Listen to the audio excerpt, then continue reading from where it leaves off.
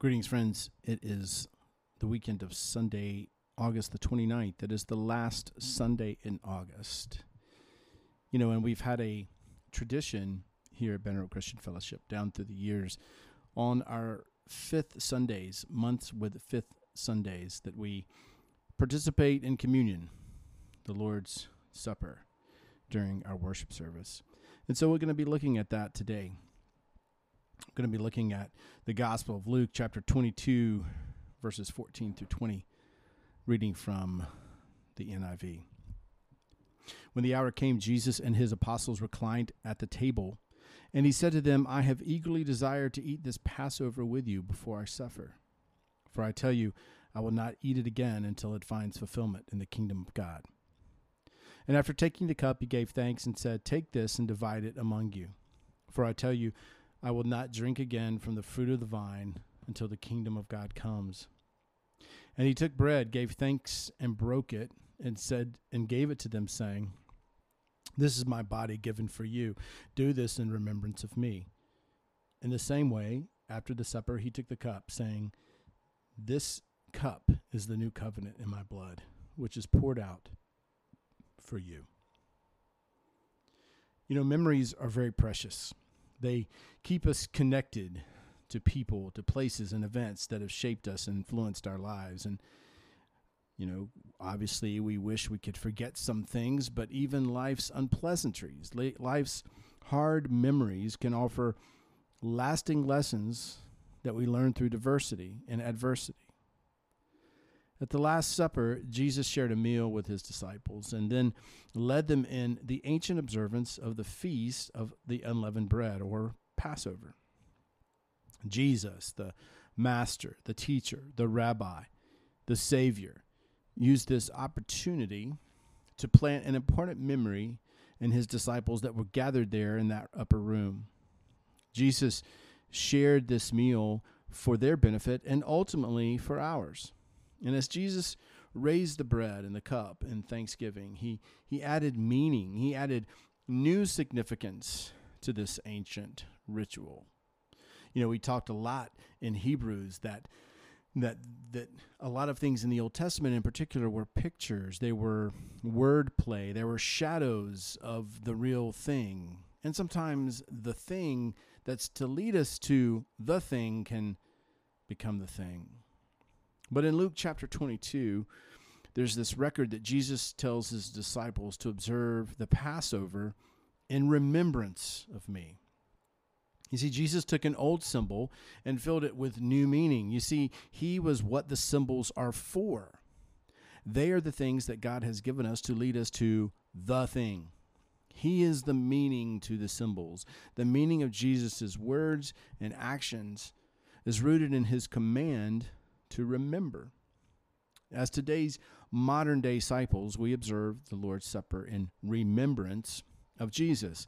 Now, some congregations and churches refer to this meal, this ordinance, as the memorial supper to highlight the significance of Jesus' atoning work on the cross and to call fellow believers to remember his sacrificial death. Others call it communion to highlight the believer's intimacy with Jesus. Whatever we call this observance, one thing is clear. It is a time to remember, and it is a time full of significance. Lots of different kinds of significance. First of all, there's historical significance. The Feast of Unleavened Bread is the historical background for the establishment of the Lord's Supper. Exodus chapter 12 presents the final chapter in God's amazing rescue of Israel from slavery in Egypt, the plague of judgment of the firstborn. The angel of death passed over a household, and a family had to put from a sacrificed lamb on the doorframe of their house and eat the Passover meal as the Lord had prescribed. And this lamb and the meal of unleavened bread became the abiding symbol of Israel's deliverance from bondage. And as Jesus' disciples watched Jesus and listened to his words, this particular Passover, they would have understood the historical significance of his actions.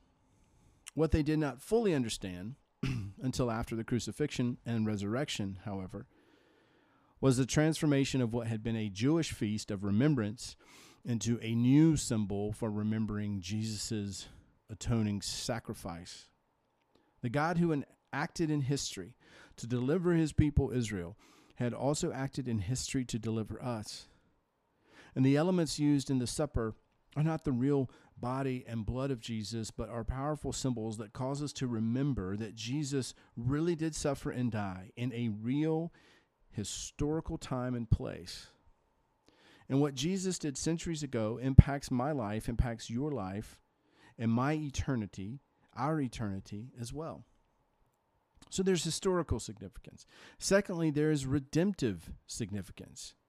You see, we should remember the supper's redemptive significance. When John the Baptist saw Jesus approaching, he cried out, "Hey, look, the Lamb of God who takes away the sin of the world." That's John 1:29.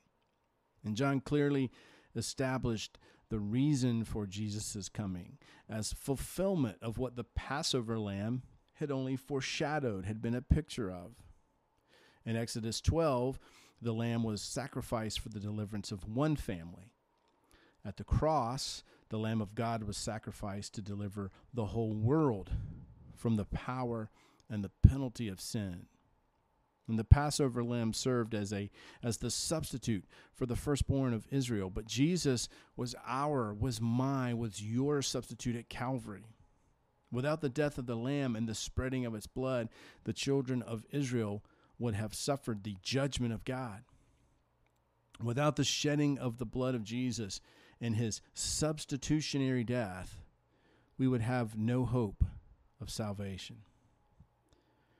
In his book, The Tale of the Tardy Ox Cart, Charles Swindoll relates the story of an 8-year-old Kenyan girl. Her name is Monica, and she fell into a pit and broke her leg. And Mama Njeri, an older woman, seeing what had happened, climbed into the pit to rescue Monica. But in the pit was a black mamba, the most poisonous snake in Africa, and it bit Monica and Mama Njeri. Both ladies were rushed to a medical center. Monica improved, but tragically, Mama Njeri died. And a nurse, who was also a missionary, explained to Monica that Mama Njeri was bitten first by the snake and thus received all of the mamba's poison. And when the snake then bit Monica, it had no poison left. The nurse went on to explain that Jesus had similarly taken the poison of our sin so that we can live. You know, people have many ideas about who Jesus is and why he came to earth. Jesus said himself that he came to seek and to save what was lost. That's chapter 19, verse 10 of Luke. And when we gather around the Lord's table, first of all, it's the Lord's table. It's not my table. It's his. The elements speak to us of his sacrifice, of his substitution, and of our then salvation. We celebrate our redemption in remembrance of him. By remembering him, we celebrate our redemption. The Lord's Supper presents the powerful message of the gospel. And the third significance that it provides, that the Lord's Supper provides, is a very personal significance. We should remember the supper's personal significance. Luke 22:19-20 records Jesus' words, "This is my body given for you. This cup is the new covenant in my blood, which is poured out for you." You see, Jesus personalizes his statements by using the pronoun you. Jesus told his disciples that he was going to suffer for them. He was going to die for them. True, Jesus would die for everyone, for the sin of the world. But his disciples heard Jesus say, "I am doing this for you." If you're like me, you receive way more junk mail than any other kind. You know the kind of mail I'm talking about. It's addressed to occupant or resident. And if the envelope does have your name, it's usually some computer-generated label that may or may not have your name spelled correctly. In short, it's not personal. If, however, You get a piece of mail with your name handwritten or typed, or if you recognize the return address, then you know that someone has written you personally. Well, we generally open that kind of mail first. It's ours. It is to us. You see, personal mail shows that someone has taken time to communicate with just you. And in 1 Corinthians 11, Paul gives instructions concerning the Lord's Supper, and in doing so reminds the Corinthian Christians of two things. First of all, their personal salvation in Jesus, and that participation in the supper carries inward and outward aspects. Inwardly, we are to examine ourselves spiritually before taking the supper. That's verses 27 through 28 of 1 Corinthians 11. And then outwardly, we proclaim through the supper the Lord's death until he returns. That's verse 26. Observing the Lord's Supper carries personal significance because Jesus calls us to remember that he gave his body for you, for us, for me. It also carries personal responsibility for us to participate in it with reverence, with humility, and with sincerity. Understanding and proclaiming Jesus' great act of love. Paul said that our observance of the Lord's Supper is to be done to help us to remember Jesus. Perhaps we are never more the church. Perhaps we are never more the bride of Christ than when we gather at his table by his invitation to worship by remembering him. It is his invitation that we are accepting and that we are moving into here. May we never forget that. Luke 22:14 through 20. And when the hour came, Jesus and his apostles reclined at the table, and he said to them, I have eagerly desired to eat this Passover with you before I suffer. For I tell you, I will not eat it again until it finds fulfillment in the kingdom of God. And after taking the cup, he gave thanks and said, take this and divide it among you. For I tell you, I will not drink again from the fruit of the vine until the kingdom of God comes. And he took bread, he gave thanks and broke it, and he gave it to them, saying, this is my body given for you. Do this in remembrance of me. In the same way, after the supper, he took the cup, saying, this cup is the new covenant in my blood, which is poured out for you. Amen, and God bless.